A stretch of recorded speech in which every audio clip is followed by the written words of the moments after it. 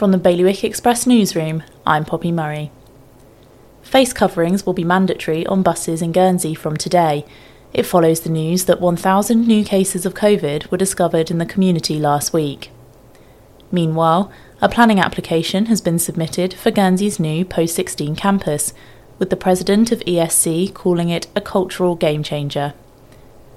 A fuel distributor in Jersey has said that the government needs to review its 5p a litre fuel duty increase after fuel prices were pushed up following Russia's invasion of Ukraine.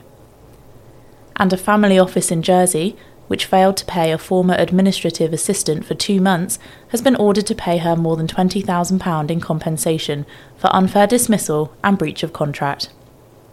For more on all of today's stories, visit bailiwickexpress.com. Your weather for today: some bright or sunny intervals possible, but mostly cloudy, with patchy rain or drizzle likely.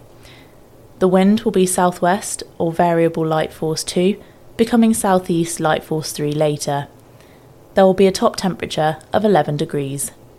That's the latest from the Bailiwick Express news team.